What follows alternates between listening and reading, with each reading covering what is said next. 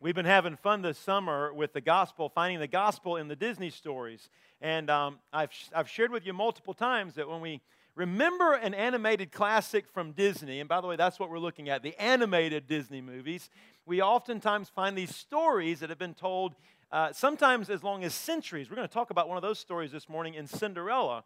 But those stories remind us of the human condition. They involve sometimes sorrow and tragedy and triumph and victory and rescuing and damsels and all kinds of fun stuff. And these stories, they kind of grab our heart. But what we are doing is we're holding these human stories, these stories of the human condition in one hand, and then we're holding the Bible in another hand, and we're letting God's response, which is the Bible, God's response to our human condition, we're letting those two things kind of meet together. But we're also kind of having fun with Disney this summer. So I hope you've got your Bible there in front of you maybe, or maybe that outline, or maybe you've got a pen because we're going to be filling in the notes this morning, filling in the blanks. So I invite you to have maybe your technology device in front of you as we study God's Word this morning.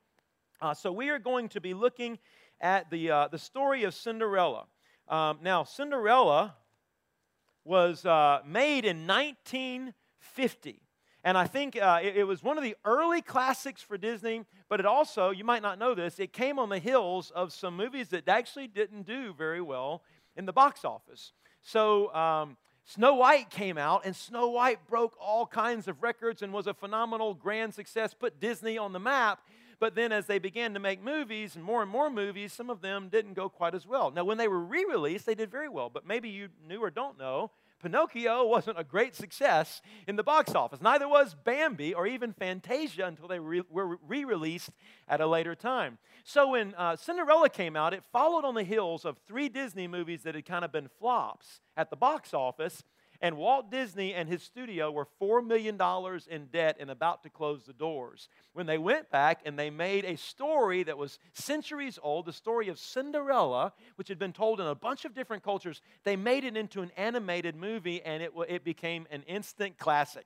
And it brought Disney back from the brink of bankruptcy. Now, what's interesting about Cinderella when it was released in 1950, and I've really enjoyed kind of going back and kind of reliving these movies as I've watched them with my kids and enjoyed them when they were young, but now get to go back and look for the gospel themes in them, is Cinderella had some great music. You remember that? You had Bippity Boppity Boo, right? You had a dream is a wish that your, I don't say that word right, wish. A dream is your wish, I can't say it. A dream is a wish that your heart makes. I think that's the name of it. You know, there were a lot of great music. As a matter of fact, Cinderella was up for an Oscar for the music in that movie. Now, let me do a real quick plug here real quickly. My family and I like to run over to Fayetteville to the Dollar Movie. Anybody else enjoy that over there? We live pretty close, you know. By the way, Cinderella, the new version of Cinderella, the real, not animated version, is right now at the Dollar Movie. And we went over there a few weeks ago, and I got to tell you guys, I thoroughly enjoyed that version of Cinderella. Now, that may kind of sound strange that I'm plugging a movie this morning, but I found the ending to have themes of redemption and forgiveness, and I thought it was an excellent movie. I found nothing wrong with it. And I would strongly encourage you to, after we talk about all that we're going to talk about today from the gospel, maybe you just dive over to the Dollar Movie. You're looking for something to do this week. Dive over to the Dollar Movie and watch that new version of Cinderella. It was a wonderful, wonderful movie. So before we watch our first clip for the day, let me tell you one of the byproducts of this new series we're in. My kids are always wanting to know the next movie that we're going to watch. And so it has become this conversational piece in our family. We're driving down the road yesterday. The whole family's in the car, and they're asking me what movie is going to be this weekend. And I said, okay, this weekend is Cinderella. And Abby was sitting right behind me, and she said, okay, Dad, what are you going to preach about from Cinderella? What's the gospel tie? And I said, instead of me telling you what I'm going to be sharing from the gospel, why don't you tell me what gospel themes you see in the movie? And I thought all of a sudden a neat conversation opened up in my car. My daughter started sharing things that she sees in the story that could be reflected back in the gospel that had nothing to do with what I was planning to share with you today. She said, she talked about how Cinderella's against the clock and how the clock's going to strike 12. And she said, that's every one of us. every one of us is going to have a day where the clock strikes 12 for us, and we're going to have to give an account. And I thought, well, that's really good. Didn't even plan on talking about that one, And then she talked about other things. And then next week's movie, we dove into that one. She started talking about that one. I won't tell you what that one is, but she started talking about that one. We started talking back and forth. They were giving me incredible ideas. And I say that to say this. Oftentimes, I think we enjoy these classics, and we let our kids watch movies that are out there. Some of our kids grow up watching these, but we never even get to a place of conversing about what we can see in these movies that actually represent the kingdom life, or represent the gospel, or maybe can represent the hope we believe in for Jesus Christ. And so let me just tell you, I've enjoyed this series already. I've enjoyed the conversations it's caused us to enter into as a family, and I would strongly encourage you to do the same with your family, because just a few questions, just a few wonderings, a few balls bouncing back and forth can really get you to talking about some good things together. So we're going to dive into Cinderella today, okay? And I'm going to kind of drive one big point home today. It'll spread out in a couple of different places. But let's watch the opening of the movie just so you kind of remember the story.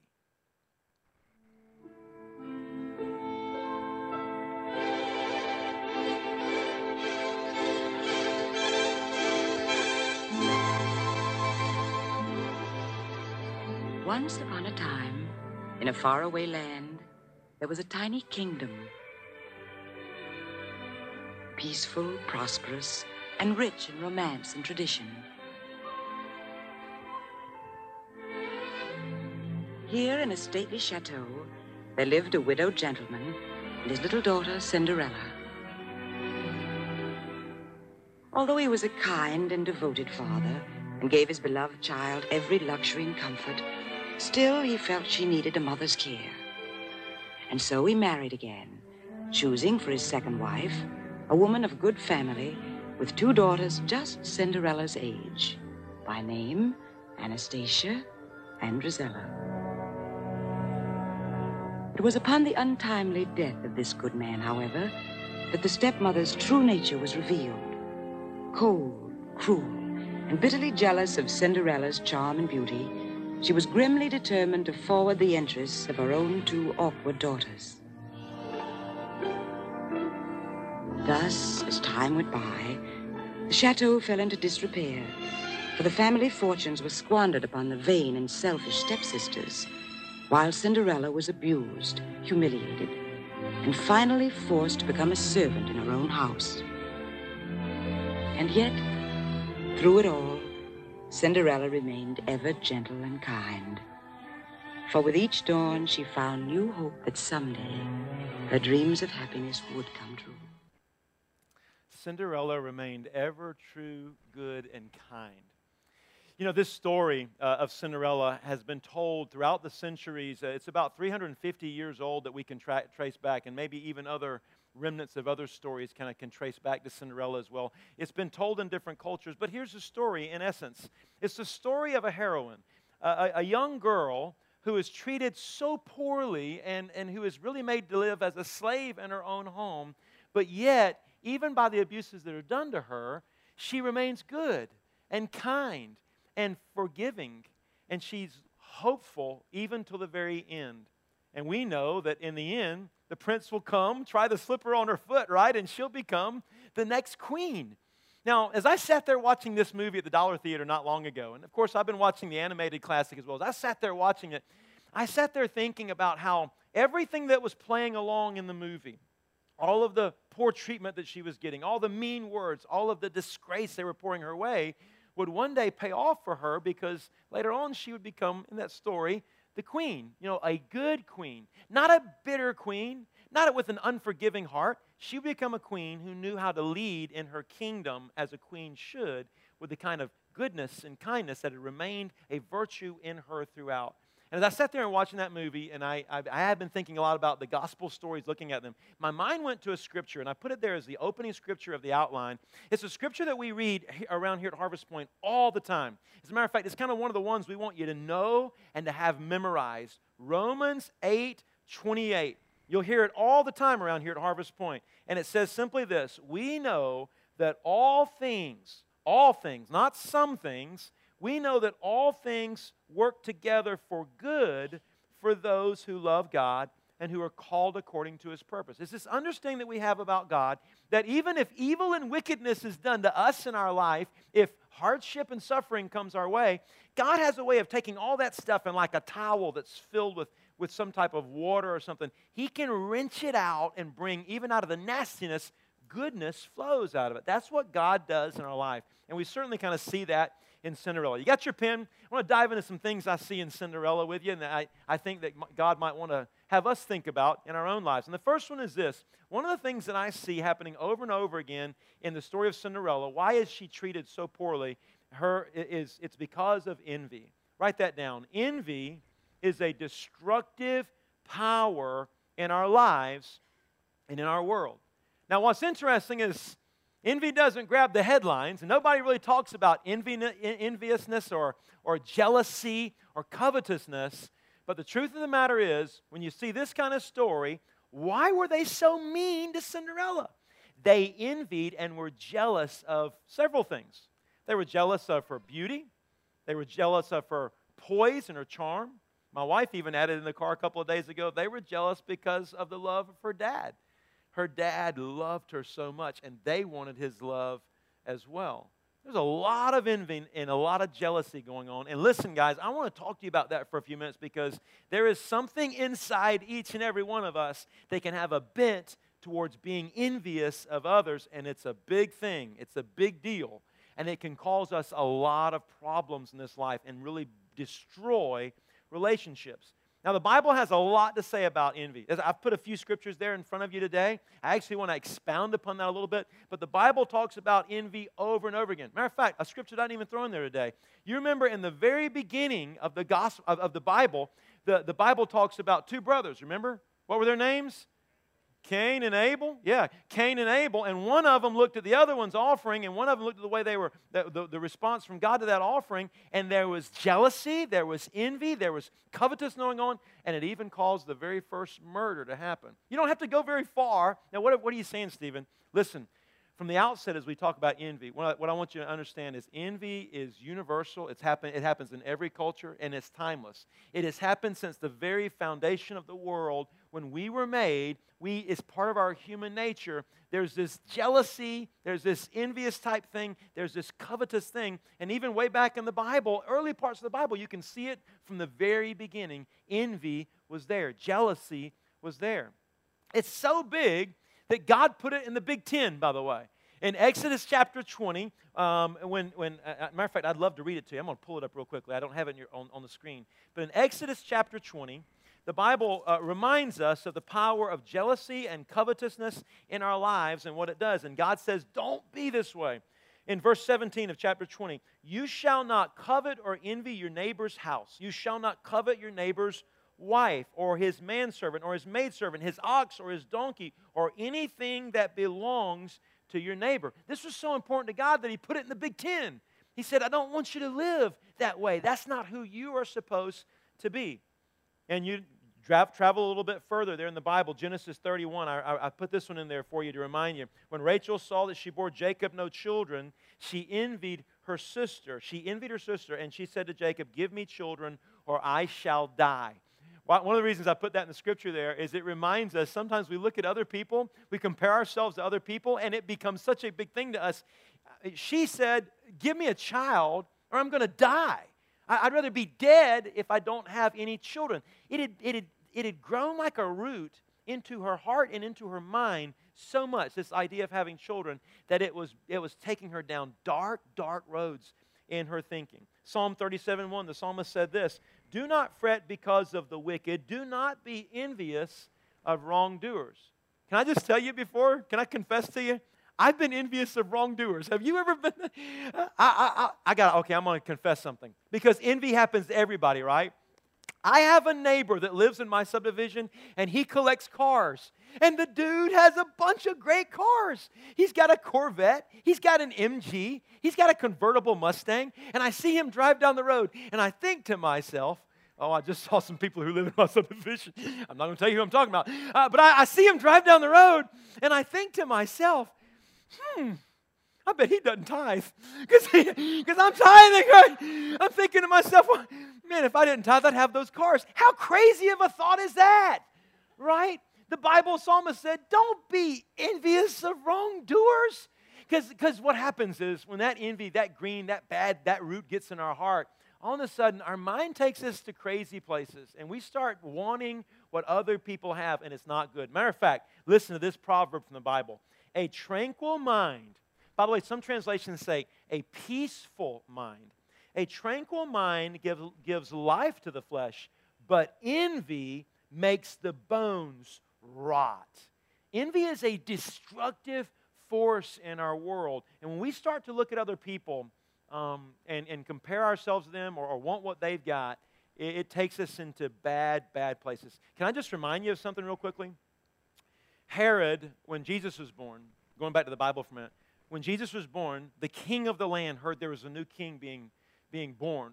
And he was so envious of the new king and what the scriptures had to say about the new king that, remember all the babies that he killed? Remember what? You see what envy does? He was just jealous. He was envious of a baby. And what happened was it caused him to go to bad places in his mind. Just a couple of thoughts on this word. I wanted to show you the Greek word for envy. All right, I'm throwing it up on the screen real quick. The Greek word for envy is phonos. Phonos. Now, if you put an O in front of there, you can kind of see that the word ophthalmology would kind of start right in there. Do you see that? But the kind of idea behind that Greek word is a corruption of the mind and a corruption of the soul, and maybe even you could see it this way, the evil eye. The evil eye. Whenever our eyes go to the wrong place and we start looking at other things we shouldn't look at, or like the psalmist said, envious of wrongdoers, it takes us to bad places. And you and I need to be careful that we can have an envious eye and an envious heart. You got your pen? I don't have it in your outline today, but I was thinking about this week. Something I've noticed about envy in my own life, if I were just to lay out an order of how envy works in my life, kind of how it progresses through my life, maybe you could flip on the back of that outline. I just wanted to give you what I consider 4 quick symptoms or progresses or journeys of where envy takes you. And the first one is simply this. We compare ourselves to others, okay? Write that one down. Number 1, first symptom of envy. We compare ourselves to others. Now, this is easy to do, and you can do it on so many different levels. I mean, one person is looking at other people and going, why can't I be shaped like them? And why my bone structure like this? And why do I weigh this and they weigh that? And God, why did you make me this way? You can compare yourself physically to somebody else. You know, I love the way Oscar sang this morning. Oscar got a great job, great voice. I'm a singer. I've been singing my whole life.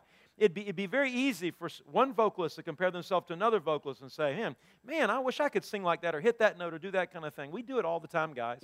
You can do it with your job. You know, you compare your job to somebody else's job and you want their job instead of being happy with your job. You can do this in so many different areas. You can compare yourself to other people. And when you start doing that, oftentimes what happens is you go to a bad place in your mind. You want an example of this? Picture a guy who is happy with his life, has a great family, got a great job, makes a good salary, got benefits at his job. His life is pretty good, and he's pretty happy with his life. But all of a sudden, he gets invited back to his 20-year high school reunion. And he goes back to his 20-year high school reunions, and he sees a bunch of his high school friends, and it appears to them like they got a lot of stuff that he doesn't have. He looks at their cars, and it looks like they drive nicer cars than he does. He looks at their jobs, and man, the stories are that they're happy with their jobs, and their jobs seem like they're making more money than his job. You know, he looks at he hears a story about their houses, and he thinks, man, they live a little nicer than me. He even looks at maybe some of their wives and thinks, man, she's a little prettier than my wife, you know. And then he goes back from his high school reunion, right? And he looks back at his life, and he's not quite as happy with his life anymore. What is the one thing that changed? How he thinks about his life. He got the evil eye. 20 years later, and he goes back to his high school reunion. The only thing that changed was the way he perceives the world. Listen, here's what the first symptom of envy. When you compare yourself to others, almost always bad things are going to happen. I've told you before that every year I go to a clergy event, a clergy conference that we hold here for the United Methodist Church in Athens. And when you walk through the door, there's a little piece of paper there, and it has every pastor's name on there and their salaries, all right? And I used to pick that paper up, And I would look through there and find my salary, make sure it was right. And then I would look at other people's salary, and I would look at and some of them, it always caused two bad things to happen to me whenever I compared myself to other people by picking up that paper. I would either look at people who made a bigger salary than me and I would go, man, why don't I make that salary? I need to make that salary. And I would always be envious of them. Or I would look at people who made less than me, and I would go to a bad place in my own pride, I make more than they do. I stopped picking up that paper. That paper did nothing good in my soul at all. Why? Because I was comparing myself to others, and that takes you to a dark place in your thinking. Symptom number one, I just noticed these things about myself. When you start comparing yourself to others, that's kind of the first big step towards going to a bad place in your soul when it comes to envy. The second one is this. You start wanting what other people have. You want their stuff, all right? And their stuff can be the way they look or the clothes they wear or the jobs they have. You want their stuff. And you start coveting their stuff. Third step is not too far away from there. And this is your third symptom. You want other people to become envious of you, right? And by the way, this is a very common thing. You want people to want to be like you, to want your stuff, right? You want to be envied by other people. And then here's the fourth step, and this goes to a bad, bad place. The fourth step is we can secretly start to want others to fail. We want them to fail. We don't want them to be successful because we don't want them to have what we have, or that maybe that involves their position or their prestige or whatever it is. We want them to fail. Socrates one time said this: envy is the ulcer to the soul. Envy is a destructive force in our lives. And I guess if I were just to ask you this morning, we're watching Cinderella, watching how these stepsisters and this mean old evil stepmother, who, by the way, gave bad name to every other stepmother, right? I mean, we're watching it and we're thinking, why do they treat her so bad? Guys, it's just jealousy, it's covetousness, it's envy, and they are so mean to her, and she's done nothing to them. I put a scripture in your outline this morning, and it's that classic story, and I kind of saved this one for last, that story of Joseph in Genesis. When you know Joseph had his brothers, right? Well, Cinderella had her stepsisters, right? Joseph had his brothers, and his brothers looked at him, and Dad liked him a little bit more. And he was a handsome guy. And he was pretty smart. And his brothers decided, you know what? It'd be better for us just to get rid of him. And they tried to basically sell him off and maybe hope that he died somewhere. They sold Joseph off into slavery. You remember the story, right? A lot of bad things came into Joseph's life from those stories. But Joseph, almost very much like Cinderella, Joseph remained good in his heart.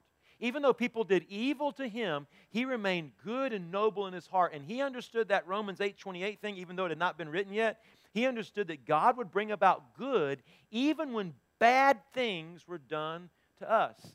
And then what happened in the end? Joseph went through a bunch of travails, bunch of problems, went to prison, all kinds of things, until finally he was honored and he became second in charge of the Pharaoh's kingdom, and he saved all of Egypt from a famine and a disaster, and even saved God's people too. His own family, his own brothers who had envied him and been jealous of him and sold him into slavery, come and ask for food, and they don't even recognize him. And he's sitting there over all the land of Egypt and all the other people that are being fed. Read this in Genesis 50:20. He says to his brothers, "You intended to harm me, but God intended it for good to accomplish what is now being done, the saving of many lives." In that one story, we're presented with two different ways to live. You can live as a person who is envious, who's got the evil eye, who's always looking and comparing themselves to others, who maybe even secretly wants others to fail. You can live that way, but that's not the way God made you to live. Or you can live as more the Cinderella model, right? Seeking to live good, true, noble, like Joseph, and understanding that even if evil is done to you, even if wickedness comes your way, even if there's sorrow or suffering, God will bring it about for your good. That He wants you to live a different way. And we're going to talk about what that way looks like in the next few minutes. But before we do that, I want you to watch this next clip, because now you're going to see to Cinderella what happens when evil moves beyond just mean words to even more.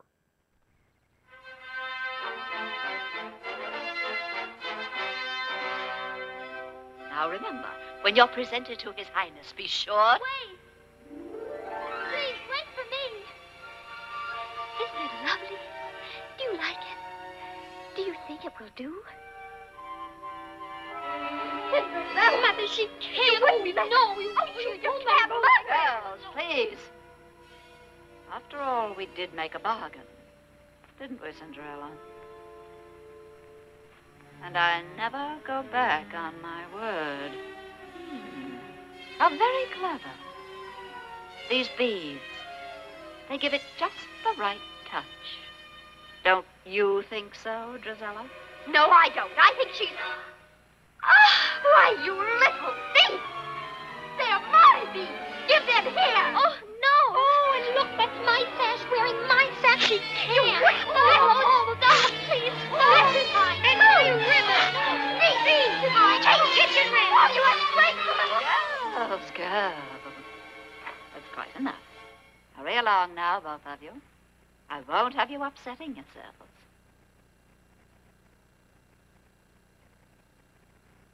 Good night.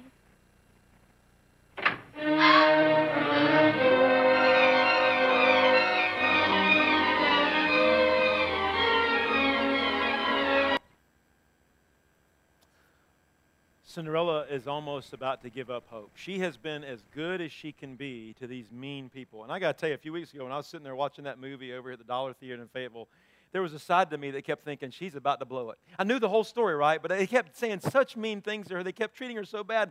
I was kind of sitting there hoping she didn't mess it up, because she stayed so good even until the final end. Why are they so mean? So mean that they would tear her dress apart, so mean that they would make her a slave inside of her own home. I don't have this scripture in the outline. I invite you to turn with me, but I just felt led to share a scripture this morning as I was driving to church. I started thinking back on this scripture from Galatians.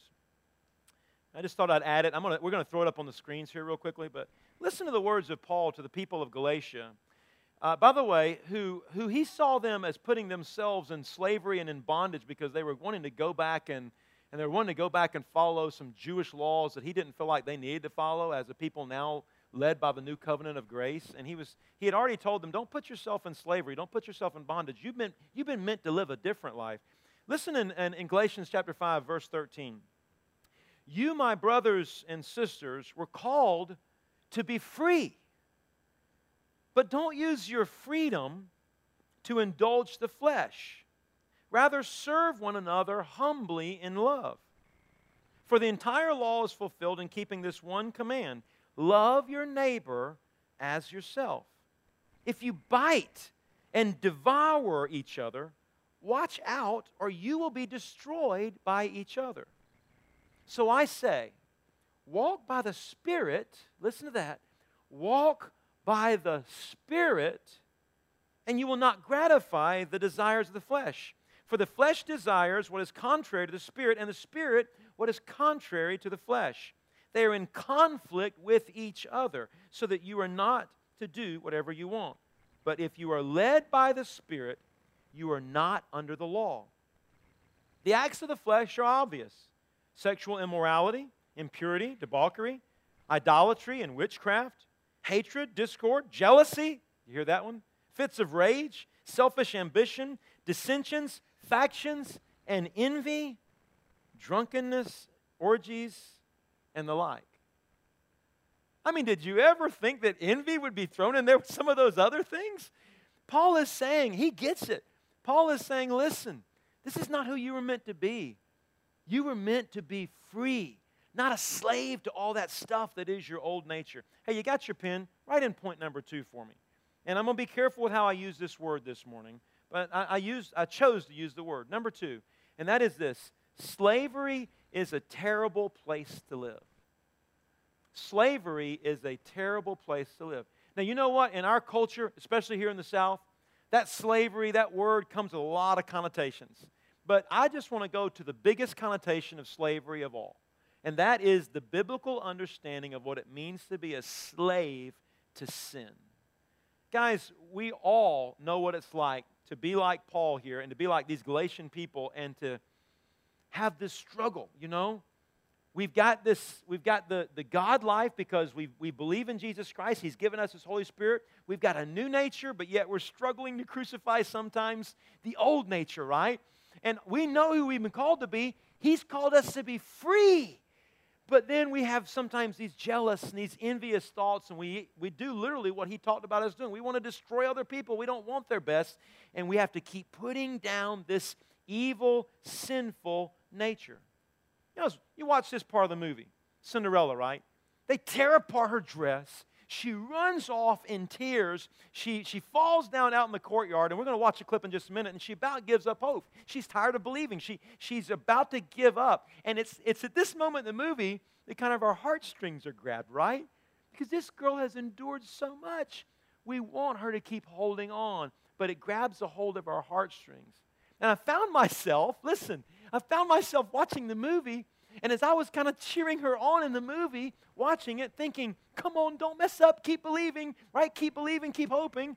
I thought to myself, and just kind of a crazy passing thought, my mind went back to Hebrews chapter 12. And I'm not going to read it to you, but the Bible says basically this. Hebrews chapter 12, verse 1. Since we are surrounded by such a great cloud of witnesses. The Bible talks about that literally the kingdom of heaven is rooting us on. So in those moments when we're battling with our good nature versus our dark nature, and we're sometimes feeling like we're winning the battle, and sometimes we feel like we're absolutely losing the battle. We're becoming slaves to our sin.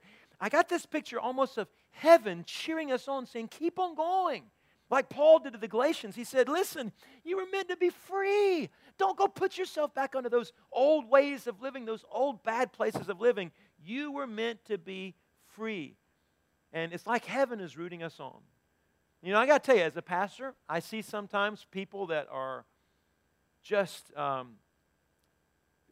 they're crushed because of this perpetual war that kind of happens in our world, even in our spirit lives. This thing where Paul said, I want to do good, but sometimes I can't do the good. It's like that dark nature is inside of us. And I think in this Cinderella movie, we're actually meant to kind of look at the evil stepsisters and say, is there some of that in us? I don't know where you're at today, but if you feel like you've been losing the war, if you feel like the world's been on top of you, if you feel like it's been not going well for you, I want to tell you, the Bible gives us a promise. If you feel maybe like Cinderella, that's your world today, crushed, about to give up hope, about to stop believing, tears pouring out, going, I don't know what's going to happen. Read this with me. The Bible says in Psalm 34:18, this is a scripture that I would hope everybody in this church will remember in those moments where you're at your lowest of your low. The Lord is close to the brokenhearted. Whenever I go to a family that's struggling with a death in their family or some new disaster has come their way, I take that scripture with me because it reminds me that God's not far away in this moment. The Bible says exactly the opposite is true. When you're at your lowest of your low, God is close. The Bible promises He's close. The Lord is close to the brokenhearted, and He saves those who are crushed in their spirit. And I wanted to share that scripture this morning because at any given moment, on any given Sunday here at Harvest Point, anybody could be anywhere. And you could be at a moment right now of personal lowness in your own life. Maybe it's a relationship, maybe it's a job, maybe it's just something going on in your own kind of soul and in your mind. Listen, the Bible promises when you're at your lowest of your low, that God is close, and He comes in wanting to save and wanting to mend up those who are crushed in their spirit. One more scripture here about this slavery place of being when we're held in. By the way, before I share this scripture, who was in slavery here? Cinderella was supposed to be in slavery in her own house, right? I mean, she was the one who was being called to mop the floors and do the dishes, right? She was a slave in her own house. But who is the real slave? It's the evil, wicked stepmother, right? And the daughters who are enslaved to their own envy and jealousy and wickedness. That's who's in slavery. Who are we called to be? The Bible says in Romans 8, the Spirit, that's the Holy Spirit, it's capitalized, the Spirit you received does not make you slaves so that you live in fear again. Rather, the Spirit you received brought about your adoption to sonship. And by Him, we cry, Abba, Father. You know, I think every time we start to get envious and we look at others and we say, okay, God, why don't I have what they have? Or why don't I look the way they do? I think in essence what we're doing is we're looking at God and saying, the life you've given me is not good enough. I want somebody else's life. But the Bible says that the Holy Spirit reminds us that we've been called to be sons and daughters.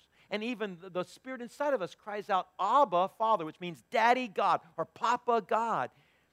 The people we were really called to be was a people who understand that we have a Heavenly Father and we trust Him.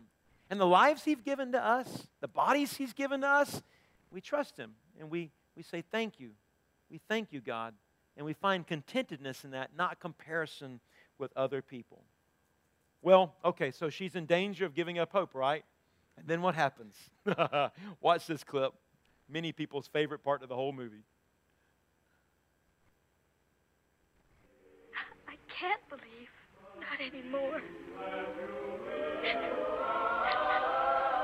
There's nothing left to believe in. Nothing. Nothing, my dear? Oh, now you don't really mean that. Oh, but I do. Nonsense, child. If you'd lost all your faith, I couldn't be here. And here I am. Oh, come now. Dry those tears. You can't go to the ball looking like that. The ball? Oh, but I'm not. Of course you are. But we'll have to hurry, because even miracles take a little time. Miracle? Mm-hmm. Watch. What in the world did I do with that magic wand? I was Magic sure wand? That's strange. I always... Why, then you must be. Your fairy godmother? Good. Now, where is that wand? Oh, I forgot. I put it away. Look what she did. How she do it? Now, let's see. I'd say the first thing you need is, a pumpkin. But, a pumpkin? Mm-hmm. Now, the magic words.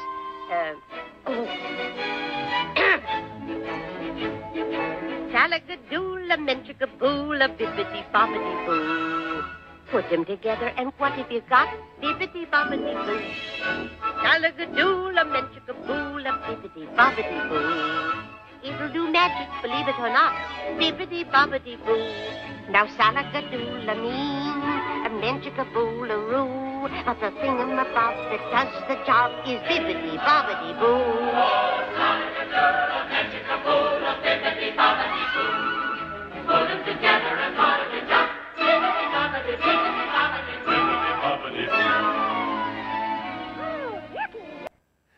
Yeah, we'd like to continue watching the movie, right? All right. Here's what I want to remind you of. You got your pen. She's about to lose hope, right? And did you hear those words? I just can't believe anymore. There's nothing to believe in anymore, right? She's lost her daddy. She's lost her mama. And now she's being treated so roughly. Write this one down, point number 3. And I just kind of wanted to close down with this. This story reminds us, even in the gospel reminds us, there is no hopeless situation. There is no hopeless situation, and there is no hopeless cause, and there is no hopeless person. And I wanted to remind you of that today. She's in danger of losing hope, and I just kind of want to go back to Romans 8:28, that God will, all things will work together for the good of those who are loved by God and called according to His purposes. Hope is important, right? And there are moments that we have a lot of hope, and there's a moment where our hope tends to flicker in this life. And I don't know where you are today, but I've noticed this about people. Look at this scripture from Proverbs 13:12. Hope deferred makes the heart grow sick. Hope deferred. You know what that's talking about? You ever had your hope deferred before? You ever hoping for something and it just didn't come your way? One of my best friends right now is praying for a job, and it just seems like it's, you know, it's right there, but he doesn't know whether it's the right job, and it's just, he's had hope after hope, and hope deferred can make the heart go sick. I've seen that happen for so many people. Somebody hoping they would get married, you know, hoping they'd found the right person, and then it wasn't quite the right person, and they experienced some of this, you know. Hope deferred can make the heart grow sick. I've seen folks pray for babies, right? Want to have children, but something happened, they couldn't quite have children, and boy, I have seen the heart grow sick. The Bible is just truth, guys. Hope deferred can make the heart grow sick. We see that with Cinderella, don't we? But here's the truth of the gospel. There is no hopeless situation, and God wants you to have hope. The psalmist said it this way, "Why are you so downcast, O my soul? Why are you so disquieted within me?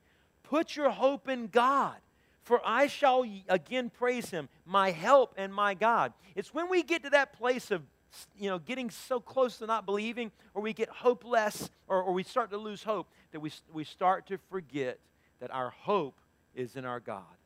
The psalmist said, listen, he even addressed his own soul, looked at his own soul and said, listen, soul, you better start believing, you better start trusting, you put your faith and your hope in God, and remember who is your rock.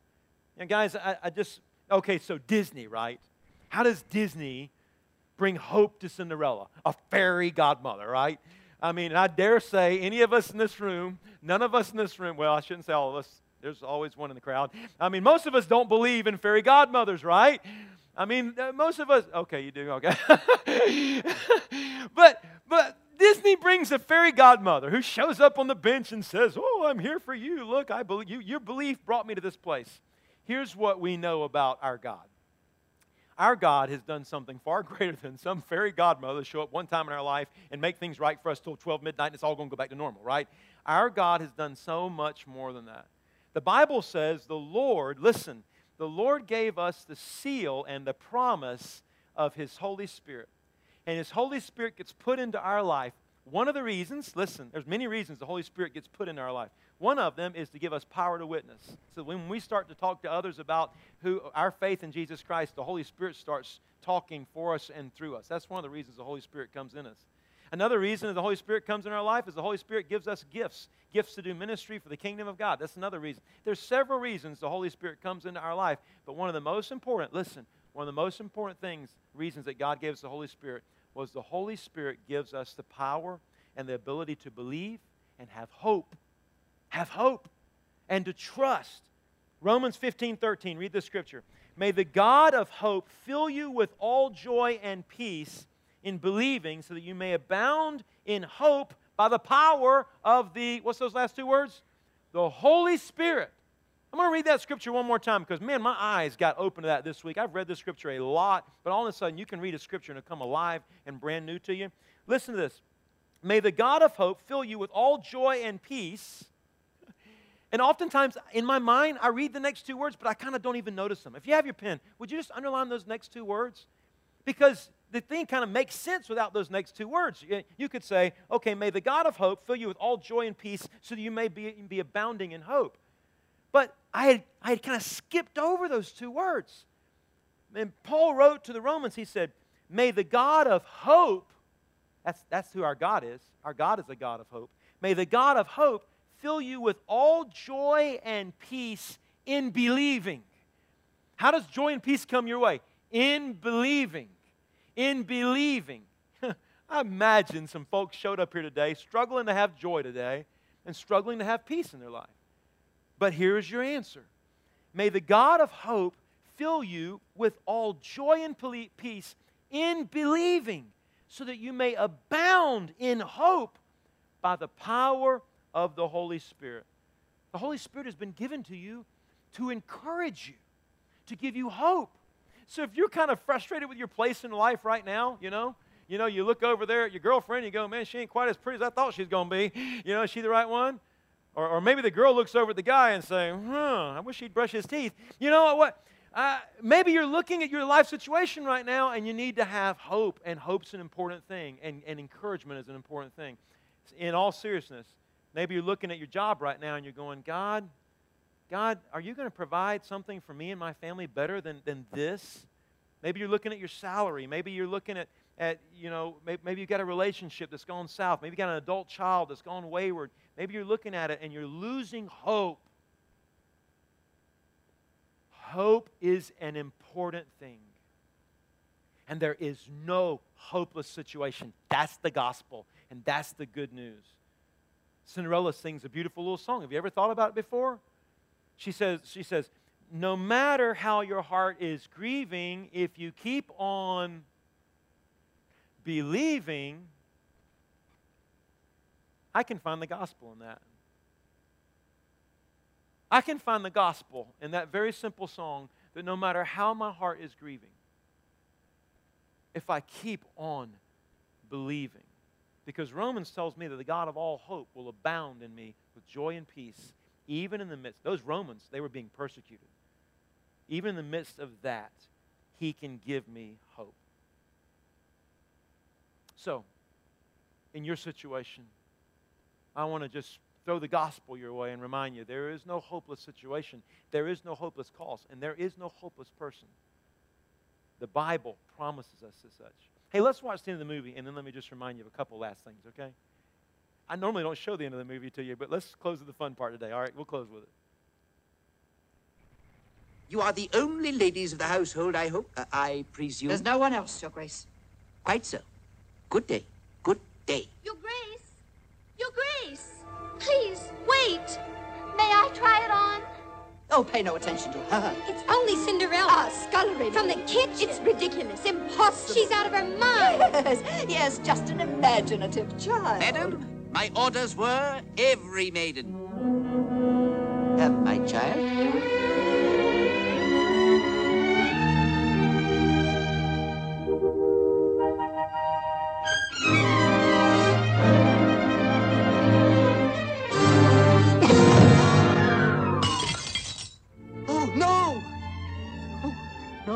No. Oh, no. Oh, this is terrible. The king, what will he say? What will he do? But perhaps if it would help. No, nothing can help now. Nothing. But you see, I have the other slipper.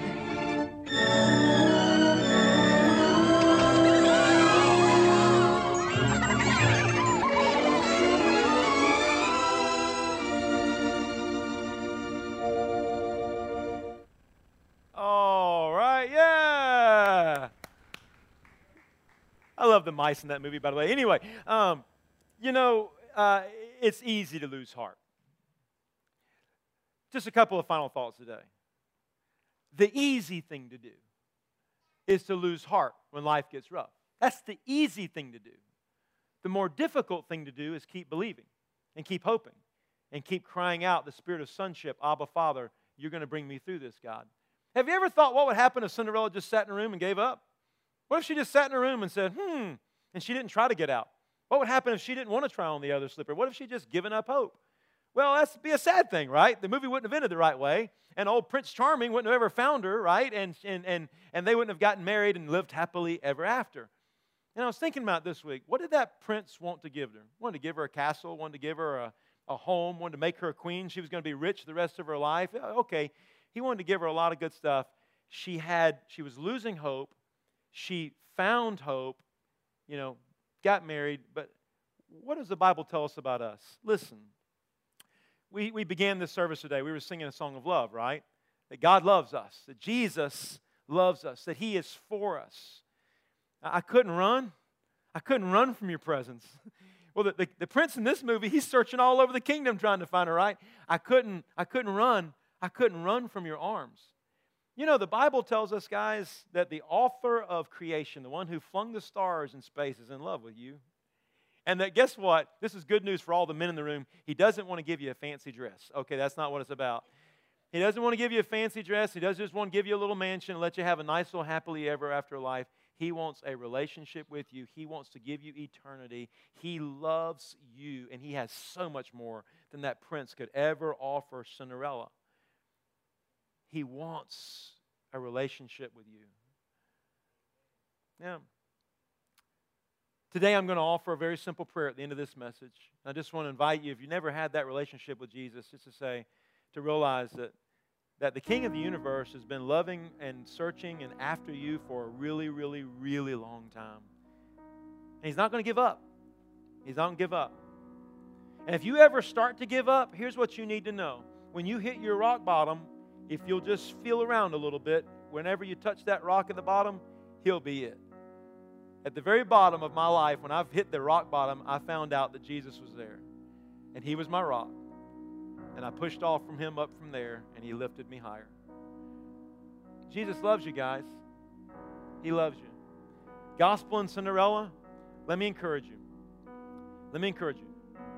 If there is anything in you that's covetousness or evil or jealousy or envy, listen, recognize that thing today. Recognize that and realize that's not who God called you to be. If you've been comparing yourself to others or even wanting others to fail or wanting what they got, listen, name that thing today. In the next few minutes when I pray, just name that thing and say, God, I don't want that to be me. I don't want to live as a slave to my sin nature. I want to live as a son or daughter of Abba, my Papa, my Daddy God. And I trust the life you've given to me is the life you've given to me, and I'm content with it, and I'm happy with it. Thank you. Thank you. And listen, if you came to church today, you've been struggling with hope, listen, here's what you need to know.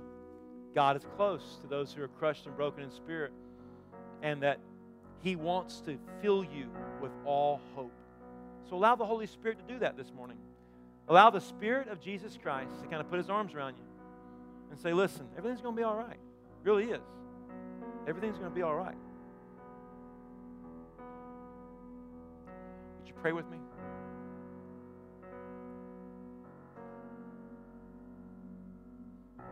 God, you are so good to us. You know every one of us in this place. You know right where we sit. You know all about us.